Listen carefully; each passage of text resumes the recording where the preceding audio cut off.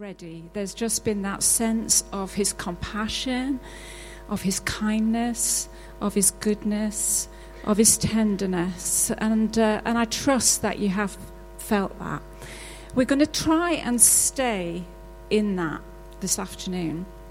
And so we just want to use this session really as a bit of a time for reflection.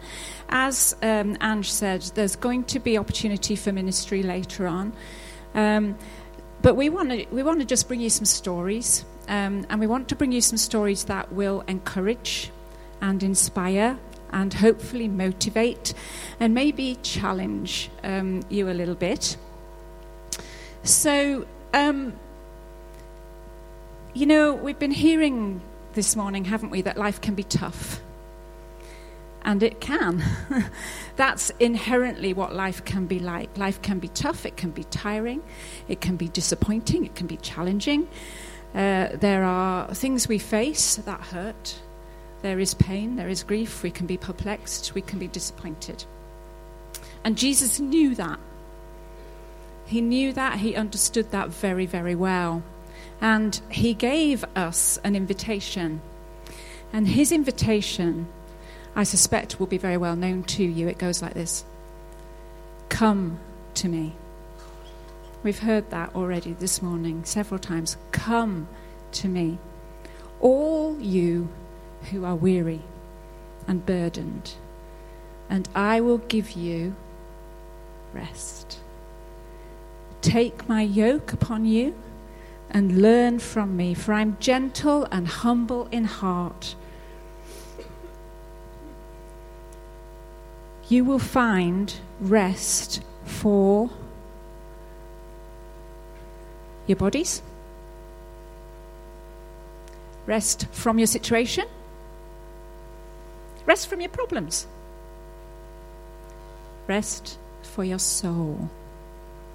How's your soul? How's your soul doing today? Jesus knew a lot about yokes. Jesus was a carpenter.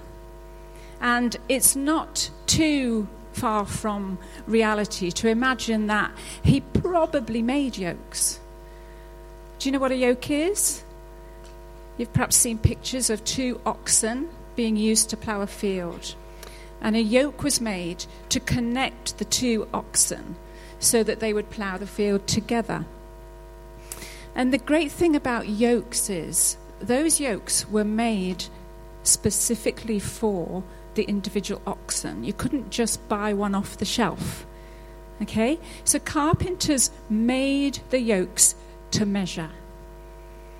And Jesus was reminding us, yes, we will find rest for our souls, but he's not going to remove the yoke.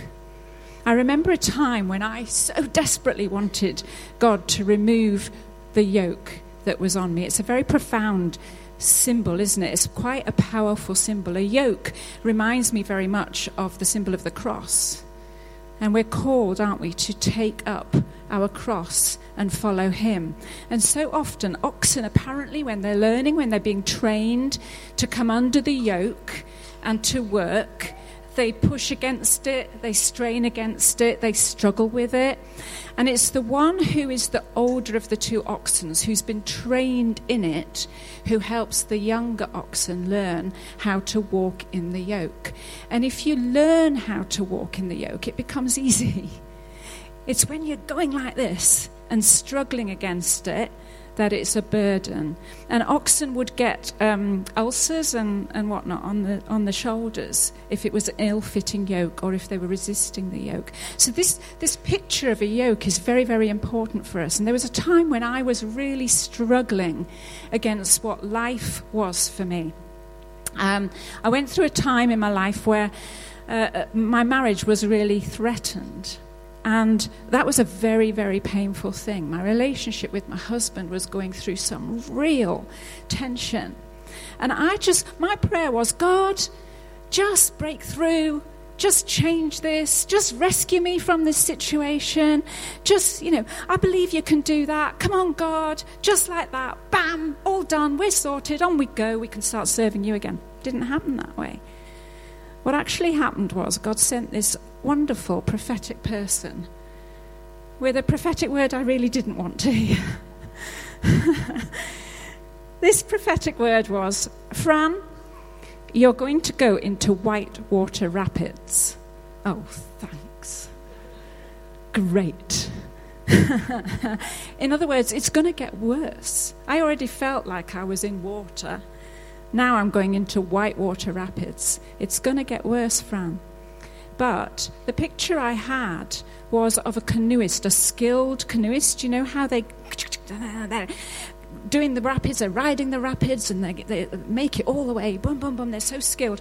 That was the picture I had, that God was going to equip me to navigate my Whitewater Rapids. So I wasn't going to be sailing beautifully into the sunset, no. I was going to be navigating Whitewater Rapids. And I did, and we did. And, you know, if we hadn't have navigated those Whitewater Rapids, we wouldn't have come through knowing the goodness of God in the way that we do. We wouldn't have come through knowing the faithfulness of God in the way that we do. I wouldn't be able to testify what I know now about my God. I loved what Lou said there about that moment around her mum's bedside when she and her sisters were singing, and how she said in that moment of deep grief and letting go of a loved one, she felt the closeness of God in a way that it's probably beyond any experience she's had of that before. And, you know, we sometimes call that the thin place. You know, that thin place where you just feel like you can almost touch heaven, where you just feel God is right there. And so often those thin places come when we're at our greatest time of need. Those thin places come when the challenge is at its greatest. Those beautiful moments come when God says, come to me. In what life is dealing you, come to me. So we're going to hear from 3 ladies who want to share with you what they have learnt in this, really. Before we do, though, I just want to read you the Message version of that Bible verse, come to me, all you who are weary. So just receive these words. Just listen to this. Are you tired? Are you worn out? Are you burned out on religion? Come to me. Get away with me, and you'll recover your life. I'll show you how to take a real rest. Walk with me. Work with me. Watch how I do it. Learn the unforced rhythms of grace. I love that. That's so poetic, so beautiful. Learn the unforced rhythms of grace. Doesn't that sound a bit like floating to you? Floating on God's grace, unforced rhythms. If we can be in rhythm with Jesus, we're yoked to him and we're in rhythm with him, we can learn those unforced rhythms of his grace. So we're going to hear from 3 ladies who are going to share with us how they've been learning to walk in the unforced rhythms of grace. Would you just give a warm welcome, please, to Becky?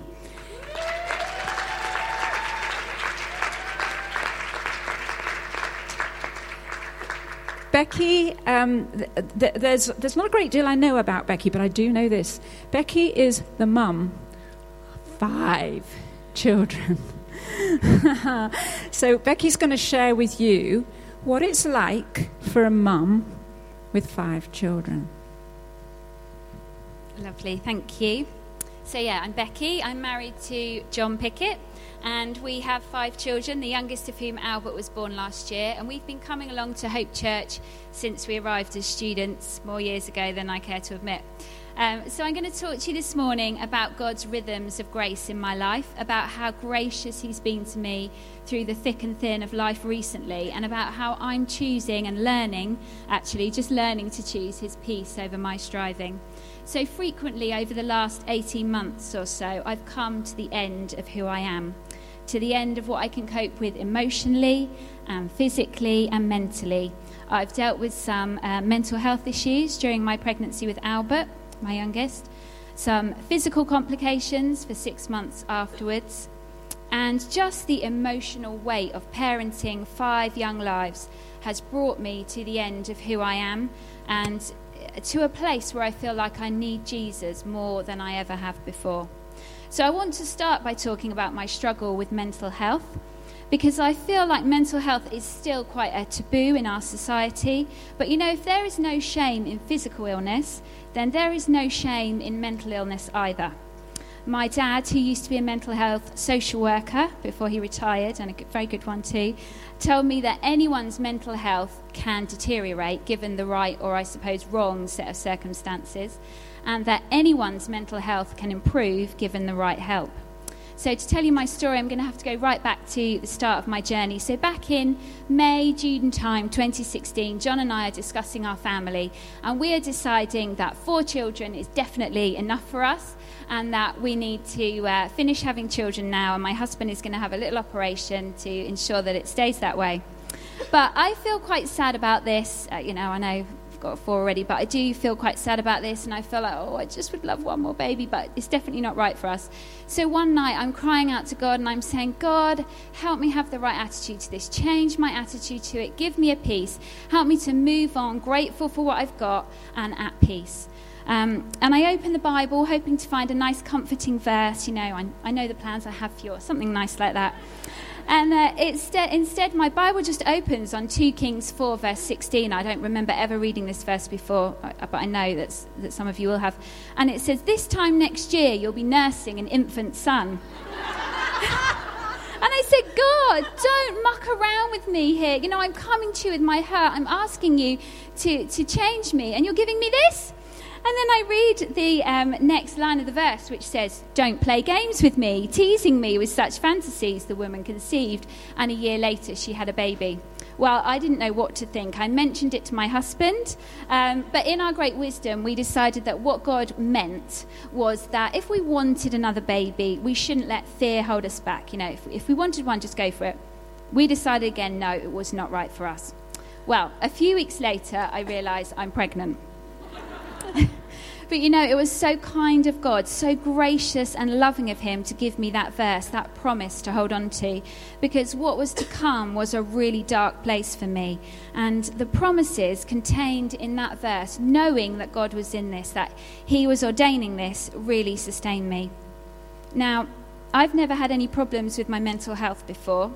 But during my delivery with Joshua, my 4th baby, my scar from a previous C-section ruptured. It can be very dangerous. I hemorrhaged, when you're rushed into theatre and there's medical staff everywhere. And in the recovery room after this, I had a panic attack. I didn't know it was a panic attack. I'd never had one before. I thought I was dying. I was shouting at everyone, quick, get me a doctor, which is very common. Most people, their first panic attack, you think you are physically ill. Most people think they're having a heart attack. But anyway, got over it, went home. But in the next few weeks, I had a few more panic attacks, always in the bath, because the bath mimicked how I'd felt in that recovery room. I'd felt very hot, I'd felt very tired, I hadn't slept for a few days, and I felt very trapped. My legs hadn't come around from the anaesthetic, and 2 nurses were trying to turn me over against my will. They regretted that. So after a few weeks, these panic attacks faded away, and I didn't really think anything else of it. I just thought, well, maybe if I had another baby, that would be a problem, but I'm not going to have another baby, so that's okay. Well, fast forward to 20 weeks pregnant with Albert, and I have a big panic attack in the bath. Excuse me. My husband finds me on the stairs, shampoo still in my hair, shivering in my towel, crying and just saying, look, I thought this might be a problem once I'd delivered this baby with all the hormones and the exhaustion, but if it's a problem now, what am I going to do? How am I going to get through this? And I started to have quite a lot of panic attacks. And for those of you who've never had a panic attack, They are really the most frightening thing. It's like somebody has put a pillow over your face and you can't get it off, or somebody is putting their hands around your neck and you can't remove it, or a lion is mauling you. I mean, it genuinely is as frightening as those experiences, or I felt like it was. And it's also quite a lonely place to be in. It's not very easy. You can't very easily talk to other people about it. You know, if people scratch below the surface, I tried to be honest, but it's not like, oh, hi, how are you, Becky? Oh, yeah, great, but having a few panic attacks in the bath, it's not really appropriate. And I think also it's frightening because you feel like you're not in control of your own mind. Is this the thin end of the wedge? Am I going to have a mental breakdown and be hospitalised? But, you know, thank goodness for Jesus. I clung on to him. I asked him to help me. And I knew that he was capable of working all things for good. So I knew I needed help. I knew I needed the right tools, really. That was the frustrating thing for me. I thought, I'm a sensible, level-headed, intelligent woman. I'm sure that I can deal with this if somebody gives me the right tools. But I didn't know what those right tools were, and I certainly didn't know where to find them. So I went to the doctor. Now, I'm sure that is usually a really good move, but unfortunately the doctor I saw was running 40 minutes late and was very dismissive. She said, you're worrying about nothing. Go home and tell yourself it's only a bath. And actually, that's one thing with panic attacks. You know, I wasn't scared of having a bath. Generally speaking, you're not scared of what triggers a panic attack. It's the panic attack you're scared of because they are really frightening. So I tried then. My dad recommended some cognitive behavioural therapy books, but they just didn't help me. So it got worse. It got worse because I felt like there was no help for me. It got worse because I knew I was going to have a C-section to deliver this baby, which is the ultimate in feeling trapped. You know, you have to lie on a very narrow surgeon's table. They tip you up and to the side. You can't move your legs. There's people sticking you with needles, and someone's about to slice into you. I just couldn't see how I was going to get through this without having a huge panic attack, being put under a general, and missing the birth of my precious baby, you know, my last baby. How awful would have that been? I couldn't see how I was going to get through a hospital stay, lack of sleep, coming home to all those kids, you know, just everything that a newborn involves. How I was going to get through that with all these panic attacks too. So I started having panic attacks everywhere, not just in the bath, anywhere I felt slightly hot or trapped. And if you've ever been pregnant, you'll know that that's pretty much all the time when your tummy's out here. So in the car, at church, even in bed. And even if I managed to sleep, I would just dream that I was having a panic attack. I would just wake up gripped with panic. But, you know, God's kindness was constant. I kept coming back to that verse. You know, he had given me that verse. He had ordained this baby. He was going to see me through. And I just kept crying out, God, help me, help me, help me. So John 10:10 says, the thief comes only to steal and kill and destroy, but I have come that they may have life and have it to the full. And I felt like the devil wanted to rob me of joy in this final pregnancy, but God didn't want me bound up in this. I felt like he wanted to bring me freedom.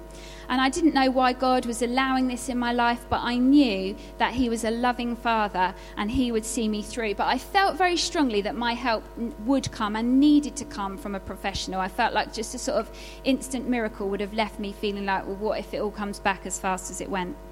So I was in a dark place. You might say I was drowning. But then God reached his hand in and he pulled me out. Hallelujah. So one day I was going to the park, going to meet Helen Kitto and Ruth Cooling at the park. They come to this church. And I felt God prompt me as I walked down, look, speak to Helen about this. I knew from her honesty that she'd, had a struggle in this area once before.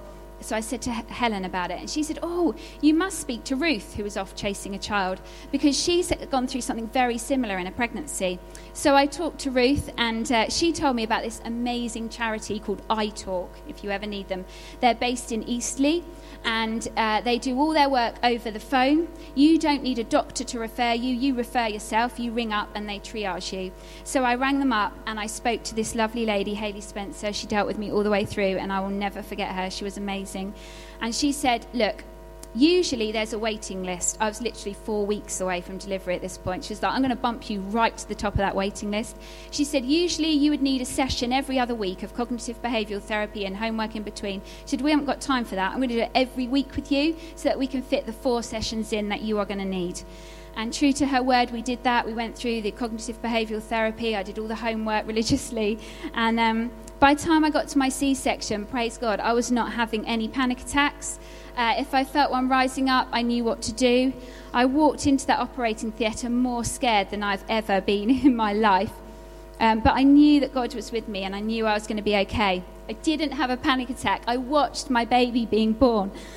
It was amazing. And only a few weeks before, I would just never have thought that that would be possible. Praise God. Psalm 34 verse 8 says, "Taste and see that the Lord is good. Blessed is the man who takes refuge in him." And I'm so grateful that God provided that help for me. I don't know what I would have done if he hadn't. And actually, things got quite hard when I came back from the hospital. Our son Sam, a couple of days, literally, I came back on the Saturday. By the Sunday night, early hours of Monday morning, he was being rushed into hospital with acute appendicitis. He was very ill, had to have it removed. And him and my husband were in hospital for most of that week. I was on my own with a newborn and all the kids. I did have help in the day, but literally, I don't think I would have got through without having had that help. And not having these panic attacks. And, while our son was in hospital, John and I just felt that tangible peace of God so close. I find that postpartum, those first few weeks really difficult, but I just knew such a peace and such a grace from God. And then when my son came back from the hospital, I developed a really horrible womb infection. I was ill for weeks and weeks and weeks. I saw doctor after doctor, test after test. In fact, I saw or spoke to a healthcare professional every day for 6 weeks. And I was on medication for physical issues for 6 months postpartum. But we just knew God with us. But it's interesting, though, isn't it, that actually the battle for us choosing to depend on Jesus and choosing his peace and perfection very often isn't won and lost in these dramas of life, but in the drudgery. Now, I found it much easier to cling to Jesus during these really kind of hard times than in the subsequent times when I haven't had time to go to the loo or eat a sandwich, let alone spend time with God. And I don't feel like I've walked through this postpartum part very well. I feel like I've tried to lean on my own strength so many times, only to keep failing. 5 lives all depending on me feels like quite a weight, quite a responsibility, and I find myself constantly analysing, am I being a good mother today? Have I been a good mum? Or have I spent enough time with so-and-so? Or I must read with such and such and do their spelling. And we're not eating healthily enough. Quick, cut the sugar. And why is my washing pile so huge and my house is a mess? I must try harder.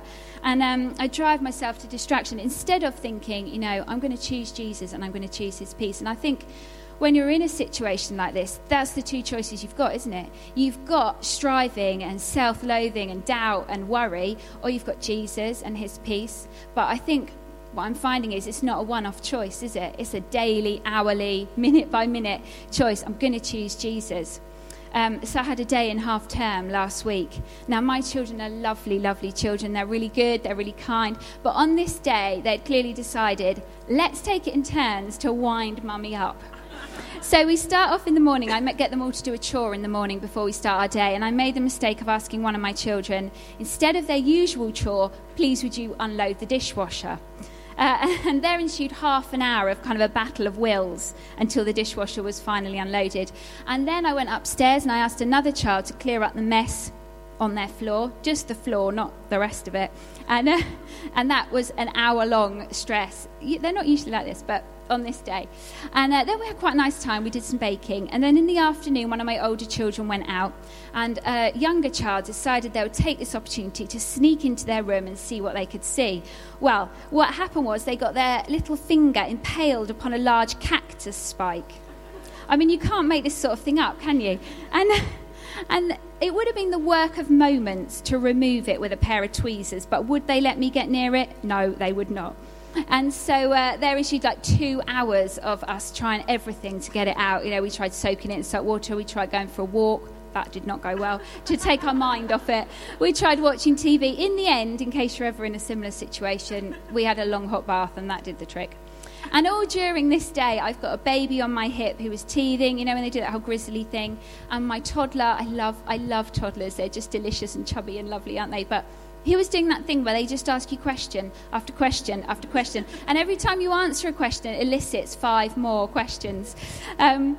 So by the time my poor husband got home, he walked through the door and I was just like, give me the car keys. I'm going for a drive. And I do this sometimes, and I just go for a drive, and I just let the tears fall, and I'm just like, God, you've got to help me. I can't do this. It's too hard for me. Please help me, God. And I keep listening to this same song over and over from the Youth Revival album, and it says, there's a lyric in it that says, you don't want perfection, just my soul's attention. And I just drink that in like a good long drink. You don't want perfection, just my soul's attention. I love that he just wants us. It just wants us. He doesn't mind about all that baggage. He wants to deal with that, but he just loves us. He just wants us to lean on him. Matthew 11:28 has been read out a lot of times this morning. Come to me, all you who are weary and heavy laden, and I will give you rest. And the rest God is talking about, it's a deep rest in your soul, isn't it? It's a rest from striving. And I find that I need to speak this truth over myself on a daily basis to counteract the lie that I just need to try harder. You know, I saw this great quote on Instagram the other day by Lisa Bevere, and it said, when we believe a lie, we empower the liar. That's good, isn't it? When we believe a lie, we empower the liar. And I've definitely believed the lie that I wasn't good enough and I just needed to try harder. So I have to keep coming back to God's grace. I'm not a finished article by any stretch of the imagination, and I'm sure I'm still going to have days where I try and do it in my own strength. So, but in conclusion, you know, I'm so grateful to God for the love and kindness and grace he's shown me in this hard season of life. I'm grateful for my healthy baby boy, for the miraculous way that Jesus led me to the right help for my panic attacks. And I know I haven't always walked through this season well. Sometimes I haven't leaned on him. Sometimes I've taken my eyes off him. But you know what? He has never, ever taken his eyes off me. And that ultimately is the grace of God, isn't it? Amen.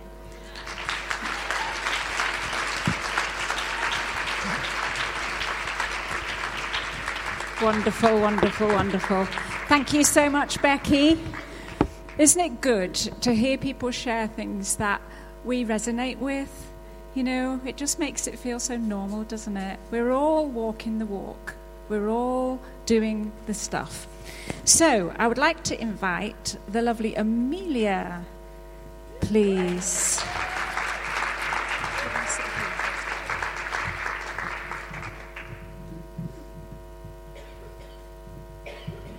Okay, we're going to just relax a little bit now. And I'm going to ask Amelia one or two questions. All right, comfy? Yeah, good? Okay. So, Amelia, tell us briefly what life used to be like for you and who is responsible for what is a dramatic change in your life.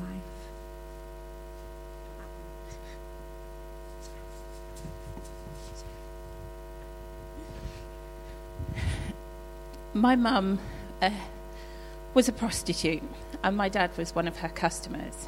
I had a really messed up childhood. So I started drinking heavily and using drugs when I was 13. I would beg, borrow, steal, or sell myself for drugs.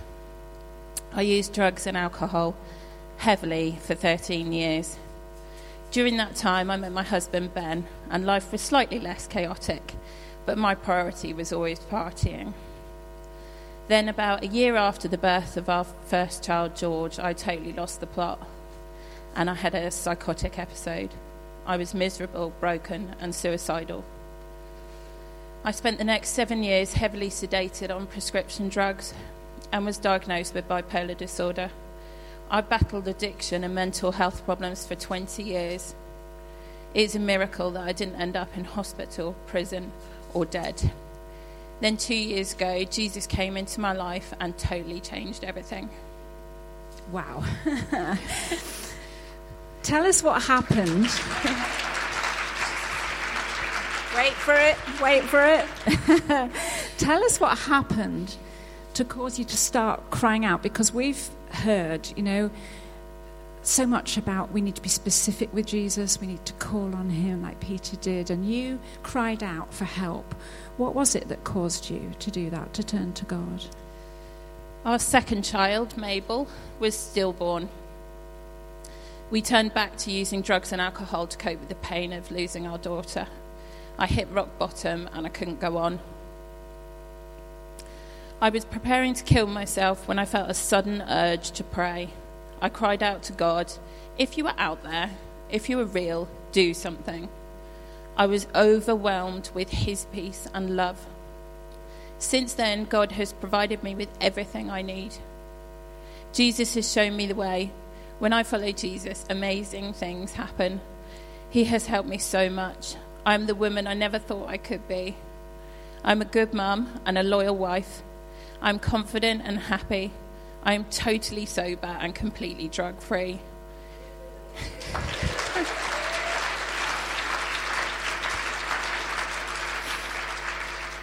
Thank you. With God's help, I keep my bipolar disorder in control without medication, and I have been discharged from community mental health services. Whoa! Isn't it just great to hear this? Isn't it just wonderful? You know, you can be at rock bottom, and our God is enough. Our God is more than enough. So, I know, having talked with you a little bit, that in all of this and since then, you've experienced more of God's grace in your life. Would you like to tell us a little bit about that? Yeah. Soon after I gave my life to God, I discovered, to my surprise, I was pregnant again. The pregnancy was difficult, and several times it looked like our third child was going to join Mabel in heaven.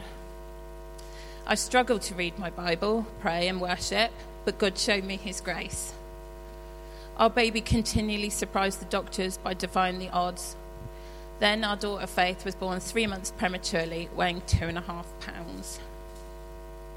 God's timing was perfect, because the surgeon said that there were signs of infection when I delivered her, and if she had stayed in any longer, it could have been very bad news for her. The doctors and nurses were amazed at how well Faith was doing for such an extremely premature baby. She spent 9.5 weeks in the neonatal unit as a feed and grow case. As Faith has grown and become stronger, our faith has got stronger. She has continued to surprise the doctors by not following the norm for 28 weekers, and Faith is the rainbow in our sky to show God's promises are true. Last year, Faith became critically ill and was put on a ventilator for 6 days in paediatric intensive care. I then spent a further 15 days in hospital with Faith while I helped her through severe drug withdrawal from the medication given to her during ventilation. For 3 whole days and nights, no sleep, no rest. I have never seen a baby so distressed. I couldn't comfort her, but Jesus comforted me and led me through that dark valley. After a few months, she had made a full recovery thanks to God's grace. After all this happened, I was incredibly thankful, but now I felt somehow oddly uncomfortable. I decided that I needed to show God how thankful I was by saying yes to every opportunity that I thought he was giving me. We attended 2, sometimes 3 services on a Sunday in different churches. I volunteered in 2 different churches, applied for voluntary jobs outside of church, signed up to various different courses, and agreed to co-lead a church toddler group. All this was at the same time as I attended as many baby and toddler groups with our 18-month-old as possible, and attempted to look after my husband and 9-year-old son. I was trying to earn God's love, but I left no time for him. Needless to say, I became exhausted and overwhelmed. I couldn't understand what was wrong. If this was what God wanted me to do, why did I feel so burned out? I thought God opened those doors for me, but now I can see that I forced myself through most of them. One day, as my husband and daughter played in the garden in the sunshine, and I tried to complete one of my homework assignments, I felt horrible. I made time for God and asked him for guidance. God kept giving me, he gave me John 15 verses 1 to 17, the vine and the branches. I knew what I had to do. With Jesus holding my hand, I stopped everything, asking him each time for guidance. God kept giving me the vine and the branches in prayers, dreams, through conversations, and in ways I couldn't ignore. We left our previous churches, God cut and pruned until we felt so very bare. October was a month that felt like the wilderness, but we received instruction to rest in him. That season had ended, and we needed to be patient until we could see where the new one was taking us. He has a plan for us. God wanted us to get away with him and recover our lives. Amongst all this cutting and pruning, a new branch had started to grow, and we almost didn't see it because we were looking backwards, not forwards. God had connected us to hope before the cutting and pruning. As we put down our roots here in Hope's good soil, we started to bear fruit again. We are learning to live freely and lightly. Now I'm pregnant with our 4th child. And the cutting and pruning makes sense now. He was preparing me for this season. God, you have showered us with your grace and mercy endlessly. Thank you, Father.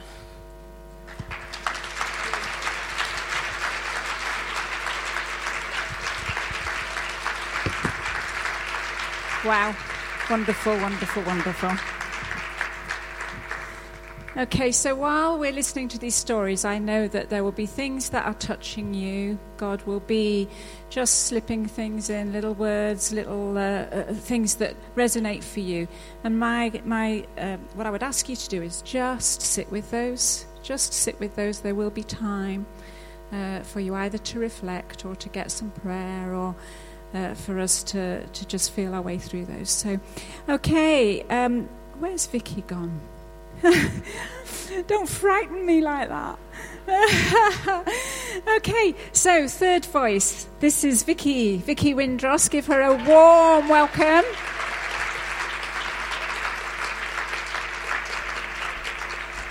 I've come to love this lady.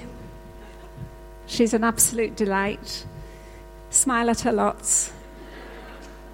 She's got some good things to say. I've got slides with mine. Thought it might help you concentrate. So I'm Vicky. I've been coming to Hope Church for the last 24 years, ever since I arrived here as a student. And I just want to tell you about where I've been for the last few years. I haven't really realised where I've been for the last 3 years, not until last year when I was prepared to give everything up, really. So that's where I want to start. And unsurprisingly, I want to start by reading this verse out. Because it really speaks to me. The Message version particularly, it just says it in such an amazing way. So are you tired, worn out, burned out on religion? Come to me, get away with me, and you'll recover your life. I'll show you how to take a real rest. Walk with me and work with me. Watch how I do it. Learn the unforced rhythms of grace. I won't lay anything heavy or ill-fitting on you. Keep company with me, and you'll learn to live freely and lightly.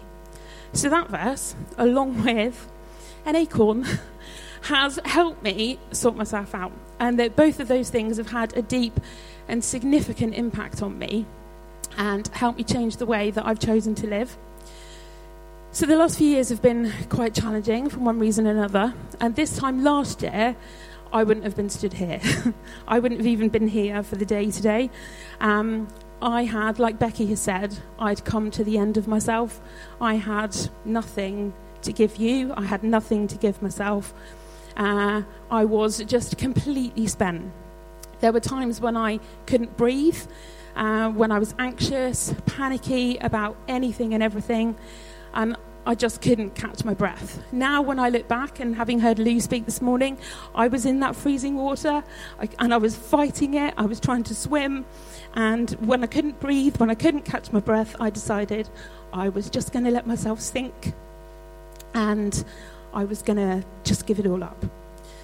So the things that happened, there were significant challenges at work that had really shaken me, really tested me to the utmost of my ability.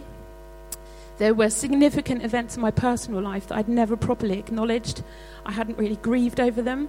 And my life was busy and crammed to the point where I'd had enough. I just wanted a bit of peace and quiet. I wanted to stop. I wanted to get reasonable quality of life back. And I'd come to the end of myself, and I didn't have anything left to give anyone. And that had all been going on for a good number of years. But in typical me fashion, I just put my head in a bucket of sand, ignored it all, and hoped it would go away. And it didn't. Things last year got really tough. Looking back, I can see that I'd forgotten who I was. I'd lost my way, and I was working really hard to live my life in my own strength. But at that time, I could just see that everything was wrong. As far as I was concerned, God wasn't really interested in me. He wasn't listening to me. He wasn't answering my prayers. And my non-Christian friends had much more peaceful lives than I did. And I find it really interesting that the only people I looked at last year were my non-Christian friends. Didn't really look at my Christian people. Thank you, Lindsay. Didn't really look at my Christian friends as an example. I just looked at my non-Christian friends and I thought, I want the life that you have. So I decided, based on that I really had nothing valuable to believe in. It wasn't doing it for me, and I was going to give up on my faith and walk away from it all. The things that had driven me to that point were pretty significant. Throughout my life, I've struggled with the disability I have. The physical side of it, the constant pain of it, but actually the fact that it makes me different, and I hate that. It's got a long and complicated name, but to keep it brief and simple for you, I don't have enough muscles in my legs, feet or hands for them to work properly. That's why I have a wobbly walk. I can't move my feet. I can't wiggle my toes independently. I can't walk at all without the insoles that I wear in my shoes.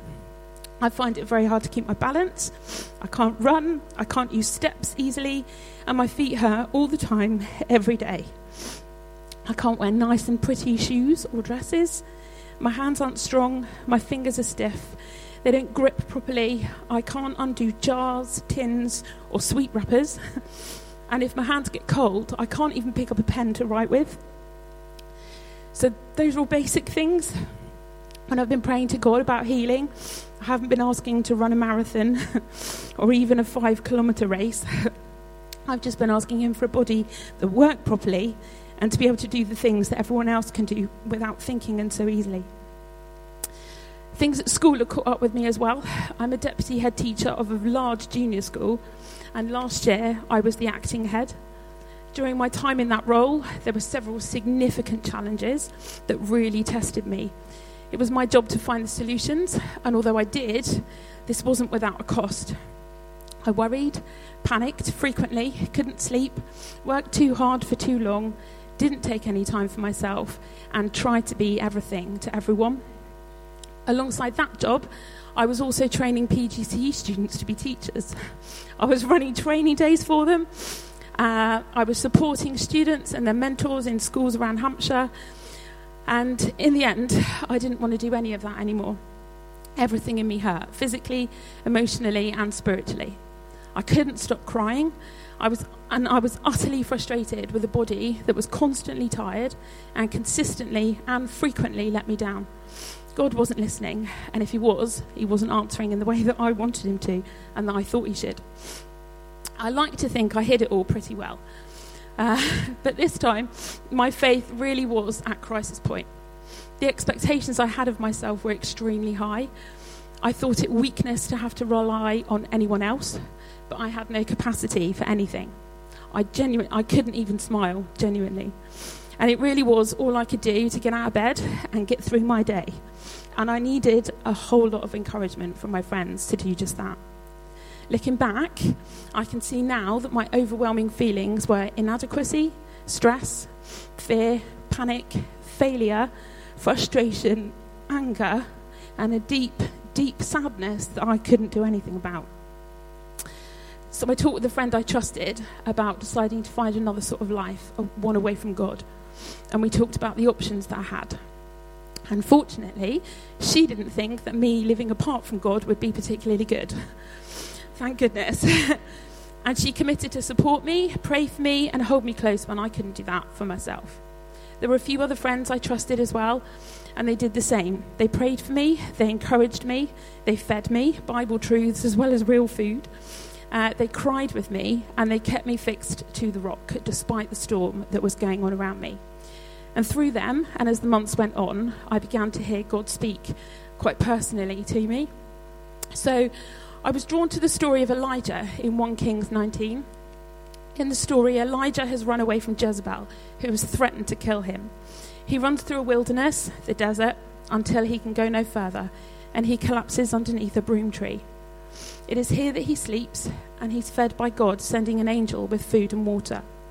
When he is rested, Elijah travels for 40 days and nights across the desert to a cave. He's in the cave when God speaks to him.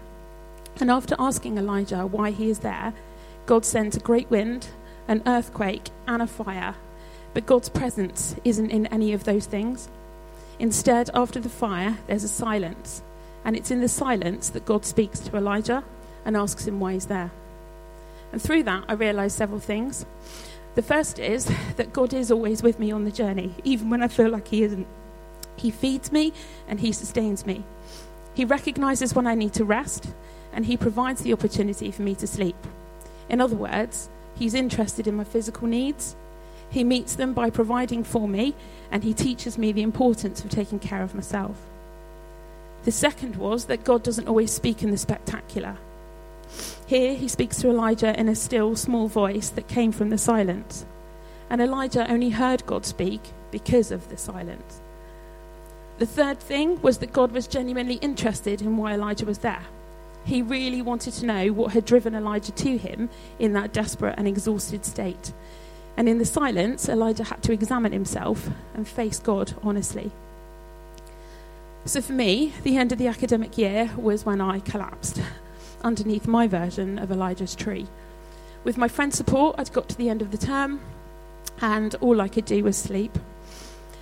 Later, as I began to feel a bit more rested, my friends encouraged me to read my Bible, to speak to God and ask him to reveal the truth in his word. And all of a sudden, it was like passages of my Bible were suddenly written in flashing lights. My eyes, but more importantly, my heart, were drawn to the truth that seemed written particularly for me. Really specific and clear messages from God. I knew that it wasn't enough to do this just once or twice, though. As Becky said, it's a daily choice. And I fully recognised that I needed to be different. And that meant I had to find a new rhythm for regularly reading my Bible, or I'd end up in trouble again. I'd do it for 2 or 3 days, miss a slot, never go back to it. And if that happened, I knew that would be the end of me and God. I had been struggling across the desert for the last few years, and now the truths I was finding were sustaining me in a new way. In a book I'd been reading, I came across this quote. The next quote. Well, you said it wouldn't do this to me, Will. Thank you. The desert shatters the soul's arrogance and leaves body and soul crying out in thirst and hunger. In the desert, we trust God or die. And that was my experience. I had no choice but to trust God and keep going. So I started small, because sometimes I start really big and then I can't carry on. So I started small this time, and I began with a book I bought called Jesus Calling. It's a daily devotional, and it gave me what I needed. I used the summer to change my rhythm and embed a new routine. And I just began every morning asking God to speak to me through my daily reading and the Bible passages that went with it. Every morning I did that, and I journaled what God spoke to me. And it wasn't always nice, and it definitely wasn't easy to hear, but God did always speak to me.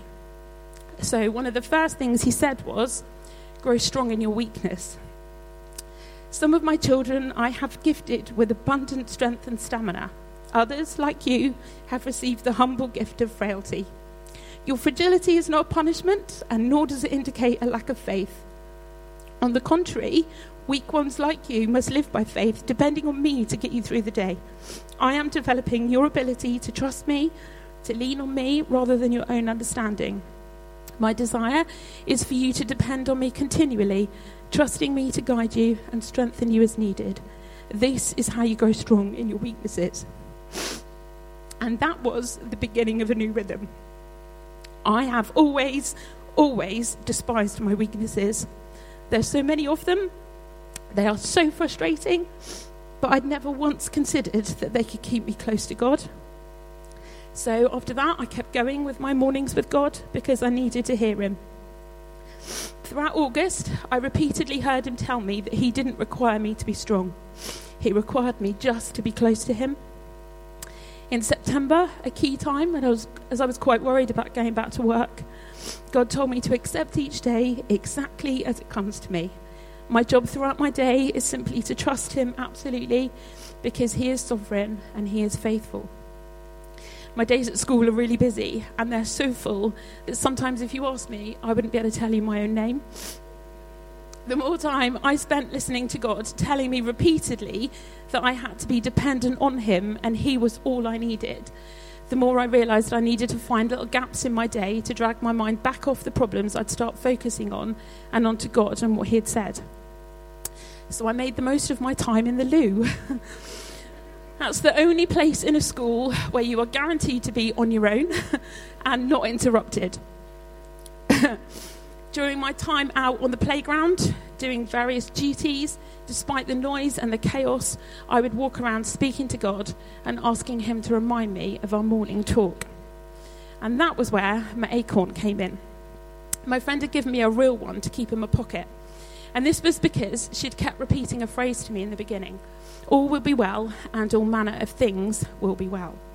And that was a phrase made famous by Julian of Norwich in the 14th century, originally about a hazelnut, but she couldn't find a hazelnut. So every time my fingers felt it in my pocket, and it's still in my pocket today, I was reminded that all would be well and all manner of things would be well. I didn't really understand how, because these things were completely beyond my control, and I was utterly helpless in the face of them. But the promise of God was in those words. The rhythm of them made them easy to remember, and the acorn in my pocket made them tangible and real. They were all I had to hold on to. All would be well. So I did. As I walked around the playground, and in between 100 random conversations with children, I would tell God what was worrying me. And so many times I heard him say that by choosing to worry about things, I was choosing to live those things over and over and over. And all he required was for me to trust him. On my journey to and from school, I would play worship music loudly, and I would worship even when I knew I didn't want to, because I recognised that by doing so, I would lift up my eyes away from my problems and they would fix on Jesus. And he was a much better view. I listened to some of our Sunday morning preachers from Hope Church again. There were 2 series that spoke directly to me. One, The Marks of Jesus, and another one called Streams in the Desert. I heard God's voice so many times during those talks. I prioritised our prayer meetings. We had a series of meetings here that were about clearing out the wells. And they were frequently painful, and I was always tired. But again, God spoke. And at the end of the day, when I'd been crazily busy, the prayer meeting was like food for my soul, and it redirected my heart back to truth. Of course, there were, and there still are, days when I felt down, alone, like whatever I was doing wasn't really working and God isn't listening to me. So on those days, I'd be honest, and I'd talk to my friend who'd been there since the beginning, and I would listen, really listen to what she would tell me.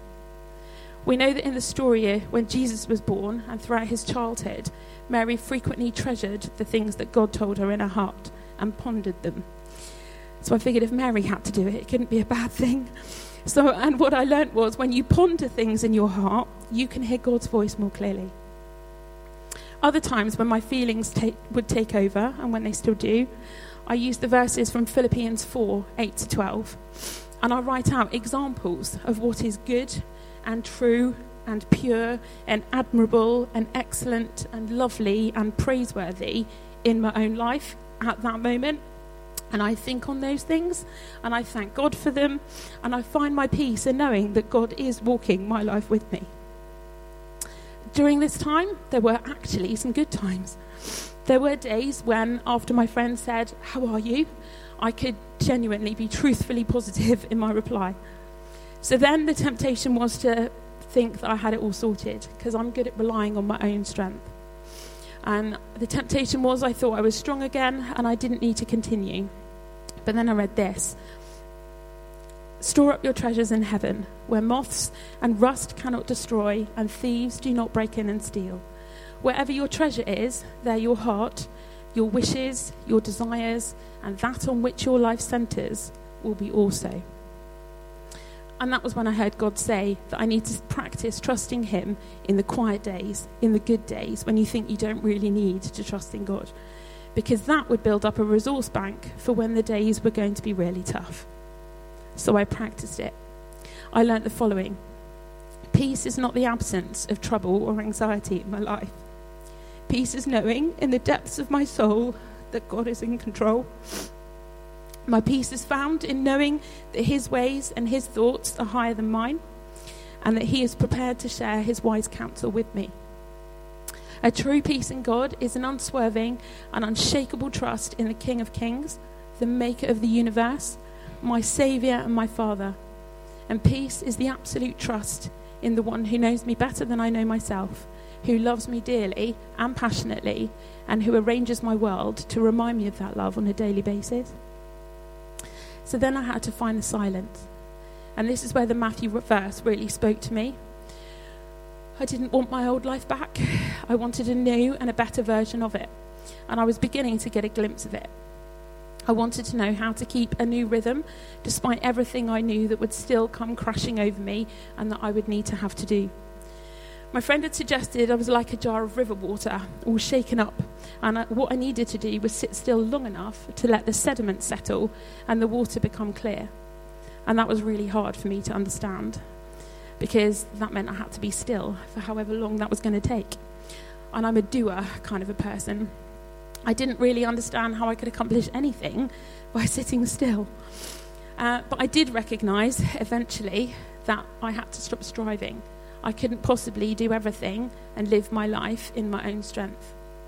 I heard God challenge me in that I would quite happily set aside a time to get to know new friends, so why wouldn't I do the same for him? He reminded me of the story of Mary and Martha.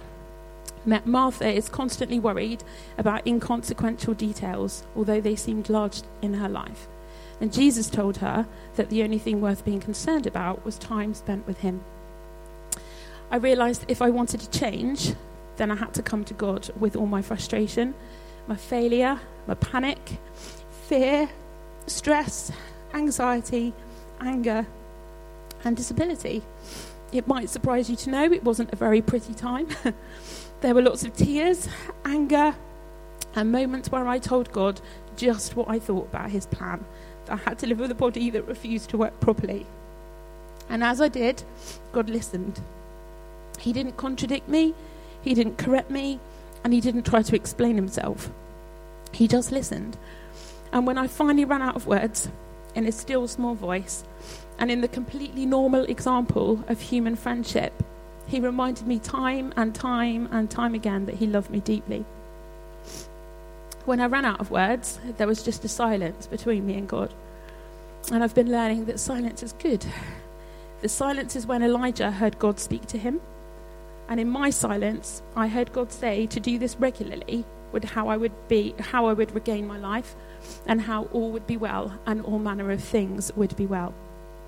Getting away from others, being silent was where my relationship with God would really develop. I read through Mark's Gospel and I realised that even Jesus had to get away from the crowd and be alone. There are lots of examples in Mark of this. I realised this is how Jesus made his decisions. It's how he dealt with his grief. It's how he managed the constant demands of his ministry. And it's how he prepared for his death on the cross. He withdrew and he spent time alone with God. So if Jesus had to do it, how much more did I have to? So I have been realising that this is all God asks me to do. And that's what this Matthew verse means when it says, walk with me, work with me, watch how I do it. Learn the unforced rhythms of grace. I won't lay anything heavy or ill-fitting on you. Keep company with me and you'll learn to live freely and lightly. So it's not a heavy expectation. It doesn't disrupt my life. It's not awkward or clunky. It's just time spent with God. It doesn't have to be hours either. I started with just 10 minutes of stillness. I programmed the alarm on my phone to go off in 10 minutes' time with a worship song, and that means I can concentrate and stop worrying about, has it been 10 minutes yet? I close my eyes, I concentrate my breathing, and I relax. And sometimes my mind goes off in a totally different direction, and I think about all the things I have to do or what I need to buy in Sainsbury's. But that's okay, because I just refocus it back on God without beating myself up. and I concentrate on him. With practice, it gets easier, and I've always heard God speak to me. I've been doing it for several months now, not daily, but regularly. I'm learning to listen to my body and what it needs, and the silence with God really helps. Sometimes God speaks specifically to me. Other times he just reminds me that I need to sleep. And what I have realised in these times alone with God is that when I'm dangerously tired, and for me, being dangerously tired is when my emotions are all over the place, when my anxiety is threatening to take over, when I'm more susceptible to the lies of the enemy and less able to bat them away, when I'm that tired, I can't hear the quiet, sure voice of God. I can't hear him call me his beloved. When I'm dangerously tired, I lose touch with that place in the centre of my being where I know who I am in Christ, what I'm called to do, and where I can respond to his voice above all the others. So when I feel dangerously tired, when my emotions and my panic are taking over yet again, I arrange to spend time with God in the silence, and it restores me. Sometimes it's 10 or 15 minutes, other times it's longer, but however long it is, I'm always restored to who God says I am. I love the author C.S. Lewis, and in his book, Mere Christianity, he says this: "It comes at the very moment you wake up each morning. All your wishes and hopes and fears for the day rush at you like wild animals. And the first job each morning consists simply in shoving them all back, in listening to that other voice, taking that other point of view, and letting that other, larger, stronger, quieter life come flowing in." So that's what I spend the first part of every day doing, shoving them all back. It doesn't need to take long, and sometimes my prayers are as short as, "Jesus, I need you," or "Jesus, I trust you. I don't know how I'm going to manage my day, but I trust you." When I look at my outward circumstances, nothing's changed. I'm still a deputy head in the same school. The challenging circumstances are still there all day, every day. I still teach and support PGCE students, and actually, due to a few other challenges, I now teach a class 5 mornings a week. I still have my disability with all of its frustrations. God hasn't chosen to heal me or take any of my challenges away, but he has met me in the darkest corners of my life, repeatedly and generously. So everything inside has changed. I've got a new rhythm to my life. I'm able to recognise that I cannot be strong all of the time, and that God doesn't actually require that from me. All I'm required to do is put my hand in his each morning and listen to his voice above all the others that shout for my attention. The result of this is that now I have more time. I don't get up any earlier to fit in my Bible time. I work just as hard, but somehow I have time for Jesus. I have plenty of it, and I have a significant amount of time just to be with my friends. The practical strategies help. I still write out examples from my life for the Philippians verses. It's a good way to remind me that God is at work in my life. I worship regularly. Music speaks to my soul in a way other things don't. I can hear God speak to me in music, and I can communicate with God through my music. I recognise the impact that some of my friendships have had on me too, and I think that we need to live in rhythm with each other, because that's my experience. When I'd lost that close relationship with Jesus, there were others who changed their rhythms in order to help me find mine again, because they realised it was important. They held me close to God. They prayed for me when I couldn't do that. They didn't tell me, "Just read your Bible, it's all in there." They texted me Bible verses, so I had no choice but to read them. They found sermons, articles, quotes, and blogs online that seemed specially written for me. They sent me worship songs, and they gave me breakfast, lunch, dinner, and cake. They made plans to see me regularly, and they completely changed their rhythms to help me find mine. And if they hadn't done that, I really don't think I'd be here now and be as I am. There are still things that I'm working out. There are still layers that I'm peeling off. But there are things that are really different about me because I had friends and a God who fought for me. So when I keep the acorn my friend gave me in my pocket, it's really smooth now, and it's actually in several pieces from its constant use. The casing of it has long since disintegrated, But every time my fingers touch it, I am reminded of the rhythm that my life is now in and that I need to keep. A rhythm where I'm beginning to understand that when I am yoked to Jesus, when I live closely with him, when I listen, but then actually act on what he's teaching me about how I live, when I absolutely trust him with all of my heart and not keeping some of it back because I think I know better, I can understand and I can trust him that all will be well and all manner of things will be well, but in his time. Thank you.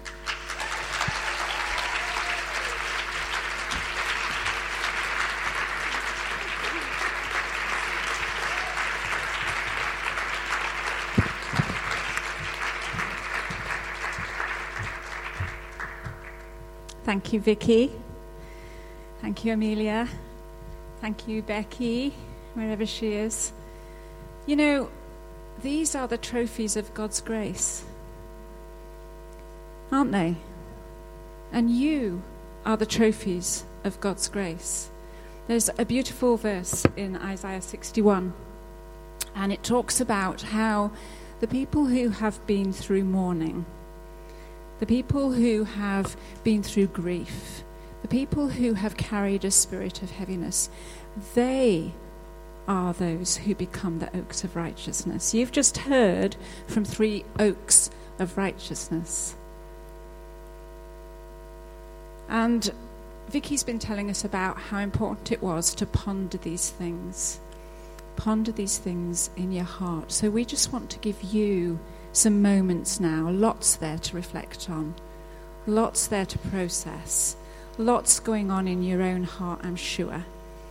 So we just want to give you some time to ponder these things in your own heart and to consider, because these oaks of righteousness are the ones who rebuild the ancient ruins.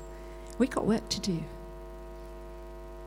I want to invite Lydia, please, to just come up and sing a song that's become familiar to us here at Hope. I'm sure many of you will know it. It is Well With My Soul, which just picks up that phrase that Vicky was sharing with us, that it is well and all manner of things will be well. And while Lydia is ministering that to us, I would just encourage you to just take that moment of silence, that moment of stillness to ponder. Just quieten your heart before God. And just remember that he has a direct line to you. You have a direct line to him. There are things he wants to minister to you and say to you. Give him the time and the space right now to do that.